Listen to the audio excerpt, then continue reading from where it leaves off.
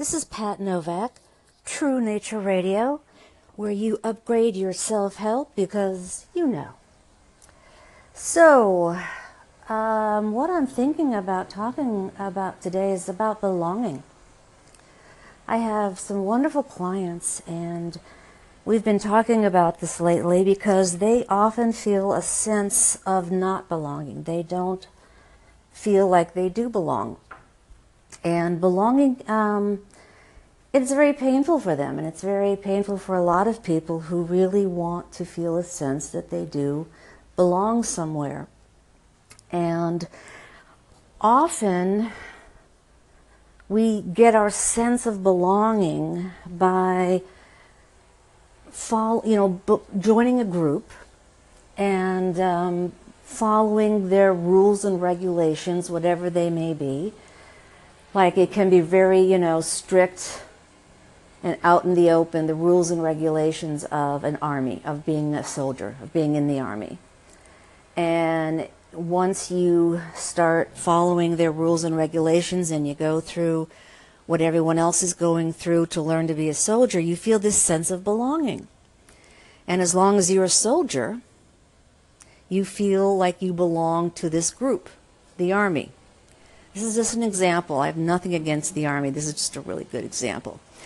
Another place where you might feel a sense of belonging is, of course, in your family. Now, sometimes the rules and regulations to belong there aren't as easily seen, aren't as easily defined as like in the army. In the army, it's yes, sir, no, sir, I'll do whatever you say, sir. And sometimes it's the same way in your family, but maybe it's not as easily seen. And to belong to one family, you have to perhaps, you follow the tribe rules, basically. And, again, being very obvious, okay, like an Italian family, maybe. You follow certain Italian family, I don't even know what the Italian family rules are. But, to be a part of your Italian family, you are Catholic, and you like certain foods, and you like certain sports teams or whatever. And that is a part of you. Your tribe is a part of you. But let's say that you don't want to be Catholic. Again, certain families. Let's say you don't want to be Catholic, and religion, just not the Italians, any family where religion is very important. And you don't want to be that certain religion, and you maybe go into metaphysical, spiritual things. And or you decide not to believe in God or something like that. Simple things like that. It's not so simple. It's pretty big for a lot of families, but suddenly you might feel like you don't belong because you don't want to join in the prayer. Or vice versa. You have a family who's atheistic and you become Christian. See how it keeps working back and forth like that? And again, when you're going with certain identities, certain personas to belong in your family, maybe you had to be the scapegoat. They needed one child to always kind of blame and say, you're the fuck up. And even though, you didn't like that and you resist it in your subconscious, in order to still be a part of that family, you need to stay the fuck up. You need to stay the scapegoat. If you start succeeding in life, if you start becoming successful in your own way and no longer the fuck up, you might feel like I don't quite belong in my family anymore because that was my identity in my family. Or you were the kid who made everyone laugh. You were the kid who was always funny. And you actually have some very deep thoughts and are crying inside, but you can't allow that part of you out in your family because they don't see that part. They don't know how to relate to that part. So this is just some idea how we sometimes first find our sense of belonging by becoming someone who, like everyone else. And we're going to go further in this subject in just a minute here. Hi, Pat Novak here, True Nature Radio, and we're talking about belonging and what that means. And the truth be told, in order to have a sense of belonging, you need to feel and be authentic. And we were talking about in groups, the way you feel and belong is by taking on a persona, perhaps in your family or you're like in the army, you take on the persona of the soldier. You become a soldier, and you have a sense of belonging with the people as long as you're talking and being a soldier.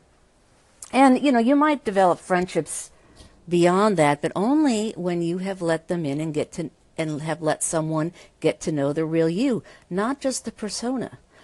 And Brene Brown, who is a wonderful author and speaker, has a great quote that says, "True belonging doesn't require that we change who we are. It requires that we be who we are. This is why true belonging is a function of courage and vulnerability.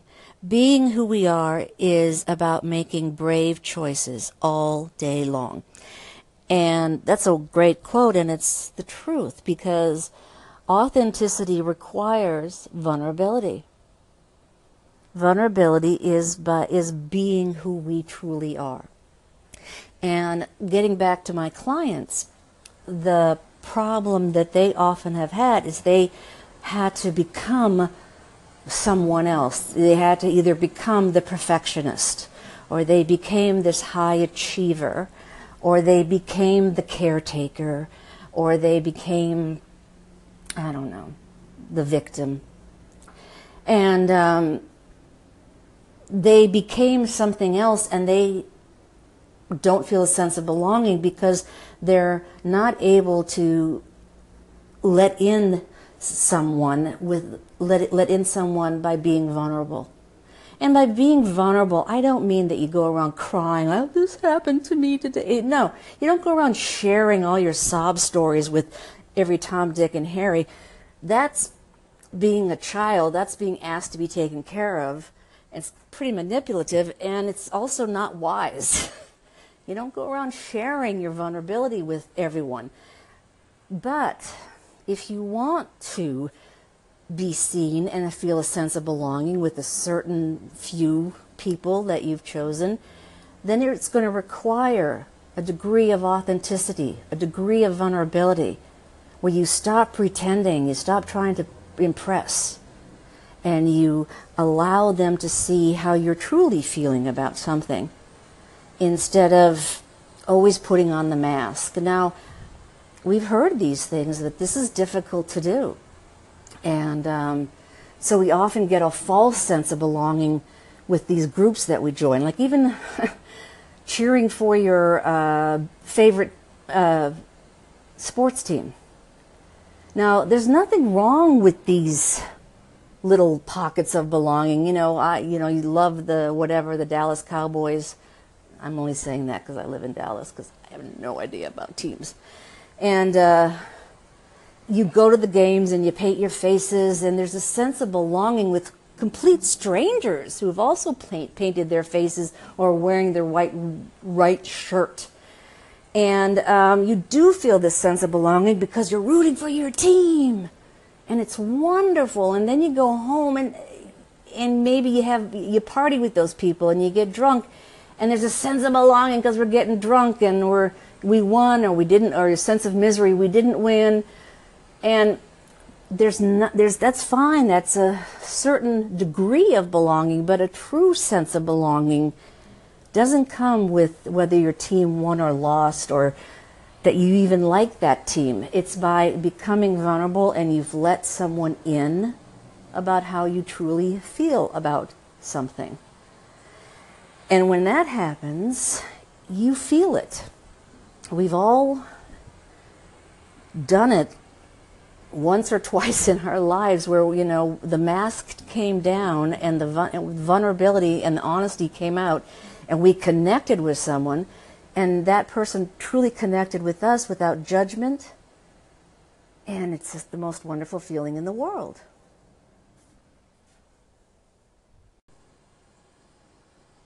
Hi, Pat Novak again. We're talking about belonging on True Nature Radio. And the wonderful feeling that you get with a true sense of belonging is an honest sense of connection with another human being that can never be lost. It can never, it's honest and it's pure and it's real. And it's also can be very scary if we're not used to something like that. And most people feel they have to put on a mask or persona. And even in the spiritual self-help world, this is what this radio station is all about, is to take the mask, the personas, the lies off of the self-help and spiritual world, because it exists a lot in those areas. Like in a spiritual, you belong, you don't feel good about yourself. Your family doesn't quite accept you. You've maybe stopped pretending to be whatever you're supposed to be with your family, and you join a spiritual group. This is not all of them, but there is some of them, and you have to start becoming what they expect you to be. And always, up in the ethers, talking about levels and what level you're at. And by the way, if any group talks to you about levels, red flag. You don't really want to go there. It's, you might want to double check that kind of group. And it's also with self-help groups. In the beginning, they're trying to help, and maybe you've been a victim of some sort, and it does help for a while, but in order to stay in that group, you have to stay a victim sometimes. You have to keep, even though you're getting better, you still identify yourself as a victim with a victim mentality, and I'm much better, and that's, maybe you needed that at the time, but to stay in the group, to feel that sense of belonging, you have to stay a victim. And if you stop wanting to identify with yourself as a victim, you have to leave the group, pretty much. And the only way, again, is if you've made some honest connections there where you were authentic, and it's more about who you really are rather than playing this role and connecting with others in that capacity. And that's really what it's all about. In fact, the other day I saw this great video of Nicole Kidman, the actress. And it's something like 75 questions. They come visit the person, and they ask these rapid fire questions at you, which you just answer. And I don't know, you may or may not know what they're going to ask. And at one point, he asks, the interviewer asks Nicole Kidman, "How do you feel?"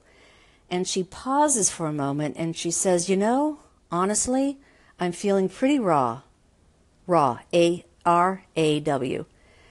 And he goes, "Why?" And she goes, "Well, it's been tough."